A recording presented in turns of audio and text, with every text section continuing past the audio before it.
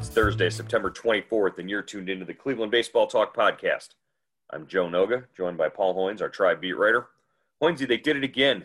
Jordan Luplow, batting 190 for the season. He comes up there in the bottom of the ninth. One night after Jose Ramirez walks him into the playoffs with a home run, Jordan Luplow keeps it going with his own walk-off. What was the scene like again for the second night in a row? Back-to-back walk-off home run nights at Progressive Field with no fans in the stands to celebrate it. Yeah, it was cool, Joe. I mean, he's swinging 3-0, so obviously I had the green light. Maybe he's going to swing anyway. It's 3-0, even if he doesn't have the green light. And, I mean, he hit it over the home run, onto the home run porch. Then we had the kind of a bat flip or the bat throw, or I don't know. It wasn't up in the air. It didn't have much hang time, though. It was just kind of vertical bat flip. Yeah, and, it was. But that was pumped up. That was emphasized. That was, they're playing the White Sox, so you've got Tim Anderson out there at shortstop. He's the guy who sort of is the godfather of the bat flip in Major League Baseball, at least. If this were Korea, we'd be seeing this all the time because those guys flip bats every time when they hit fly balls. But Jordan Luplow with sort of the toss, maybe not necessarily a flip, done for emphasis, but I don't think it was done in a way that disrespected anybody. It was just more like he knew it when he hit it. He felt like he had gotten all of it. Yeah, and so that's three walk-offs. And Joe, this is reading the notes after the game. Since Terry Francona became manager of the Indians in 2013, the Indians have had 13 walk-off wins against the White Sox. Can you believe that? Wow. That's a lot of broken hearts against the White Sox right there by White Sox closers. Well, and if I'm the White Sox, that's a whole reason right there to not want to face the Indians in the opening round of the wild card in the playoffs. Right now, as things are arranged, the Indians would face the A's in the first round, being the 7 seed, and the A's being the 2 seed, because with this, 3 games against the Indians and 1 game before, I think they've lost 4 in a row, the White Sox have. Yeah, so, longest losing streak of the season. So the seeding and the shuffling now, the Indians are in the playoffs. We don't know who or where they're going to play, but things are changing moment by moment every night with each game. So we did ask our subtext subscribers who they would prefer the Indians to see the Indians play, who they think they match up better against. We'll get to some of those answers in a little bit after we have we go through a few more things here. Let's start off the top. Terry Francona, at the beginning of the day, we learned that Francona will not manage the Indians through the end of the regular season. This, according to Chris Antonetti, the president of baseball operations. Yeah, I don't think it's a big surprise. I thought maybe Tito would return for this last home stand of the regular season, but when he didn't, come back against the White Sox for this 4-game series, I think it was a foregone conclusion that he was probably done for the regular season. He will be in the bubble with the Indians, the quarantine bubble. So that, Antonetti said that keeps some options open depending how far or, how long they last in the postseason. Maybe we could see Tito back in the dugout, but at least this gives Tito the chance to interact with with the players and coaching staff and be around the team, even if he's not going to manage. Yeah, I would imagine if the Indians have to open against, say, the A's out in Oakland, and that's a flight to California that they would have to undergo. I would imagine that Tito might not manage in that scenario, but if it's closer, something like Chicago or Tampa, that might be a little different. Who knows what the scenarios are, and who knows if they want to maybe even mess with what they've got going on right now. The way things are rolling, you bring in, Tito, it's a different voice and they're in the room. Who knows if that would change things? Does superstition come into play here? If you got a good thing going, do you want to keep it going the way it is with Sandy Alomar in charge right now? Yeah, it's an interesting call, Joe. That's an interesting observation. They're 24-18 under Sandy Alomar. You know, after that 8-game losing streak, I think they've won 5 of the last 6. So they bounced back. They've got a chance to maybe catch the White Sox and move into that second place seeding in the AL Central. That would give them maybe a better pairing or maybe a chance to have a home series in the wild card round. But I think if Tito's healthy, I think he would be back, and I think it's his team. But it is a strange. You don't want to mess with mojo, in baseball. No, right, and that's baseball people are like that. The players and the coaches, they're very superstitious in that regard. You don't mess with a streak. I saw that in a movie somewhere. So we've covered Tito, we've covered the bat flip, we've covered winning 5 out of their last 6. Last night's pitcher, Shane Bieber, he went 5 innings, he struck out 10. That in and of itself, the way he pitched against that Chicago lineup was tremendous. Just he got into some deep counts. He scuffled a little bit, but walked a couple of guys, which you don't usually see. But for the most part, this was Shane Bieber stating his case for his claim to the American League Cy Young Award. And I think, he's pretty much going to be a lock for it when voting comes around at the end of this week. Yeah, definitely, Joe. I think you're right. He leads the league leads all of baseball with 122 strikeouts. Right now, he leads in wins with 8. ERA, I think is 1.6 something. 163. 163. He's got some of the analytics too. FIP, he's ERA plus. He's I think strikeouts per 9 innings. Mm-hmm. He's had a great year. I mean, and he only went 5 innings last night. He threw a lot of pitches, 98 pitches, and he had to strike out Abreu there with runners on the corners in the 5th. A lot of, so I don't think they wanted to tax him any more than that. Right. And they did bring in Tristan McKenzie behind him. McKenzie worked 2 innings and looked really good out of the bullpen. If McKenzie can do that in a playoff scenario, in a situation, if a starter only goes 5 and they have to bring the kid in, wow, what a weapon he could be for them in the postseason in that regard. But that all depends on his command. McKenzie's command last night was excellent. He was throwing strikes from the get-go. So, but just back to Bieber, is he a pitching triple crown, not just for the American League? We're talking for all of baseball, leading all of baseball in wins, ERA, and strikeouts. No pitcher has done that for the Indians since Bob Feller in 1940. Wow. I mean, that's an accomplishment, and I think he's got a great chance at it. He's got a great shot at it. I wonder how does he rate in innings pitched? I don't know.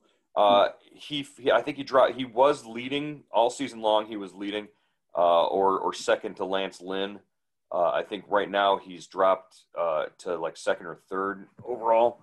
I can actually tell you quite quickly, but yeah, he's always an innings eater, and that's the way he's always been.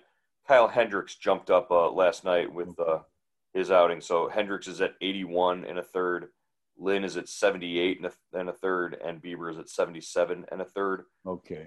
So there's no way he but really you don't win the innings crown in baseball. Yeah. That's just sort of a notable the more innings pitched. That's sort of a big plus there for him. Yeah, but he's had a great run. The Indians, he's had 12 starts. I think the Indians, they're 10-2 in those starts, maybe.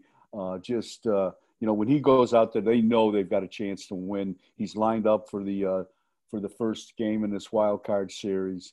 So it's going to be, I think he's primed for that. So, the Indians couldn't ask for a better guy to open a series, I don't think. Right. And the Indians also will pitch Zach Plesac tonight in the series finale against Chicago. Plesac looks to be in line to be that number 2 starter for the game 2 of the wild card series. That could change, but I don't think they're going to mess with days off or anything like that. So Plesac at game 2, he starts tonight, and we can get a pretty good indication what we can expect out of him once the playoffs open. Yeah, he was. Plesac's a trip, man. He was talking on the Zoom calls last night. He said he went into this flotation device last night or yesterday, or no, 2 days ago, and went in the 5th inning and was floating around on his bed of salt water. And he was in there for about 45 minutes, and he came out. He said he was having these vivid dreams and all. And then he went down to the dugout. And he sees Ramirez hit the walk-off home run. He said he didn't know if it was real or not. So tripping out a little bit. Yeah, that does not surprise me one bit about Zach Plesac. So that could be good. All right. Well, we did ask our subtext subscribers what they thought about a potential Indians matchup for the first round. The question from Hoinsey: who do you want to see the Indians play in the best of 3 wild card series? Candidates include the A's, Twins, White Sox, or Rays. The Tribe has beaten the White Sox 3 straight, knocking them out of the number 2 seed. Today, Oakland is the number 2 seed, which means they play the Indians next week. They trail first place Minnesota by 2.5 games. Excuse me, and the White Sox by 2. So really it's a question of matchups. Who do the Indians match up best against, and who do you want to see them play? Here are some of the responses that we got from our subtext subscribers, and you're going to sense a pattern right away. This reader says White Sox, and that's it. This one says White Sox, A's, Twins, and Rays in that order. Would like to see them play the White Sox in a best of 3. Feed us more White Sox games. My friend in Chicago feels like the Sox can't win a game for their lives. Twins always seem to be better than us. So this one says, tough one based on this current series, but I'll go with the Chi Sox. Phil in Columbus says, I think the answer is to stay hot and keep the positive momentum going into the playoffs, and I worry about the matchups after that. If I had to choose, I'd say Chicago, which ironically means either hope to win the division and have Chicago finish 3rd, or to stop winning now and hope a desperate Cincinnati team steals a couple from Minnesota. So Phil says, hey, pump the brakes maybe on the winning if you want to match up with Chicago. But then he says his preference here is to see them keep winning and stay hot, and just, whoever they put in front of them, that's who you want to play. Yeah, that makes a lot of sense. That sounds like a playoff. Just try to win out and look up when you get there. Look up where you are and who you've got to play. Well, you remember back to the 2016 down the stretch run in 2016. They were in a position where they had clinched, and they couldn't fall below the seed that they were going to, or that they couldn't fall out of the playoffs. They had clinched already, but there was a stretch that weekend series against Kansas City where they decided, okay, we're going to go for it and try to move up in the seeding so that they got the home field against Boston in that first round. They made the decision, okay, we're going to go for it, and they didn't rest their players. They kept everything in line, and they went for it, and it worked out for them because they got the home field advantage against Boston in the first round. Yeah, I think Yan Gomes had a big hit, maybe a home run. It was with a broken hand, right? Didn't he have a broken hand? Yeah. Mm-hmm. Or he was coming off the broken hand. Right, and he really didn't. After that, we expected Yan Gomes to play, but it was Roberto Perez that played, and Roberto Perez that was hitting home runs against Boston and Chicago. Yeah, he had the good postseason, definitely. So that's an argument right there for the sort of keep going, keep grinding, and stay hot when you're hot, sort of philosophy of it, because that's what they did in 2016. They said there's a chance here if we keep playing hard, we can move up a spot, and maybe that's what they do here. Yeah, the A's kind of scare me a little, Joe. I know the A's went 5-1 against the Indians last year, 4-2 the year before that. In the last 5 years, the Indians have only won one series from Oakland. So, that's something to remember. Keep in the back of your mind. Okay. Here's a response from a subtexter. Bring them on. The Tribe is finally showing signs of putting it all together. The pitching has been phenomenal, even in a bullpen game. Ramirez is in a zone that we've seen him in the past. Signs from Santana that he's breaking out of things. Lindor's looking more comfortable. My hope is that they remain a road team throughout the playoffs because they are road warriors. They do have a better record on the road, that's for sure. They play a little better on the road than at home. All right. This user says, Chi Sox from a familiarity standpoint, and the Tribe has had their number. A small piece of me thinks the A's would also be okay with all the new arm weapons they have not seen. I think Sticks McKenzie and Quantrill are going to play big roles. We've got them right where we want them. Some clutch hits now, and arms aren't too overtaxed. So this guy likes the way the pitching is set up. And a couple more here. Well, not the A's, and watch out for the Rays. Might not want to try our luck too much longer with the Sox. Steer clear of the Twins too. So okay, what are your options then? Yeah. Said no to everybody. Yeah, I'm not sure about the Twins. What are they? The Twins went 7-3 against the Indians. Yeah, this year. So, and that's offense, kind of a long shot. I don't know, but it would. I mean, no, it could. I guess it could still happen, really. In the playoffs, they say pitching always beats good hitting, but when you got overwhelming hitting like the Twins, I don't know, man. I would want to stay clear of them, especially in a short series. That's for sure.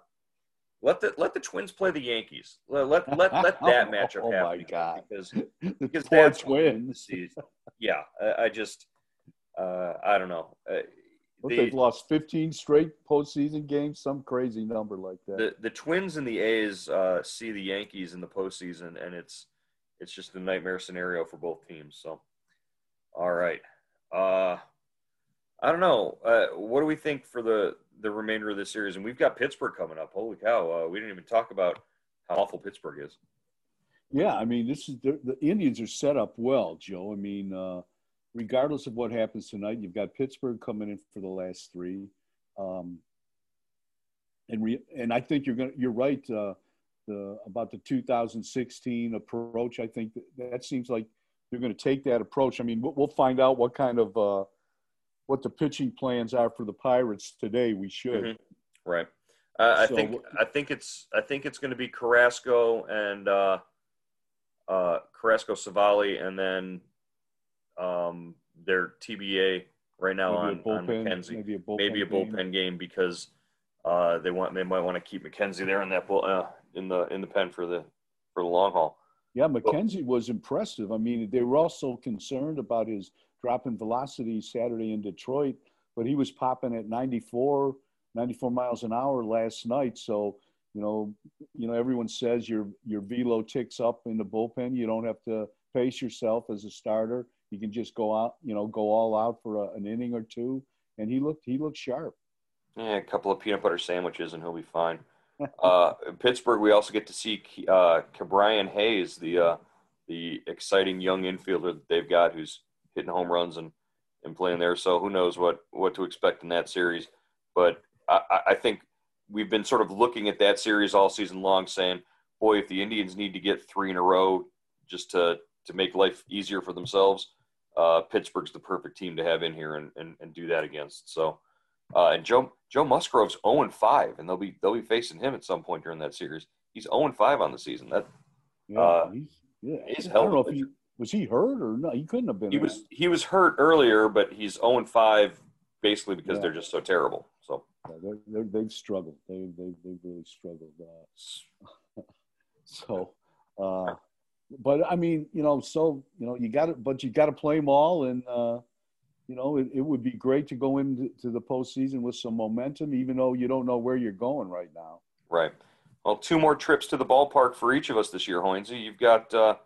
You've got tonight and Saturday, and I've got Friday and Sunday, right? All right. Should be interesting. unless they just decide to win them all and get a home series, and then we'd be back here on Tuesday. That would be interesting. That would be cool. Yeah. All right. Well, we'll check in again tomorrow. Wrap up the week here on the Cleveland Baseball Talk podcast. We'll talk to you then. All right, Joe.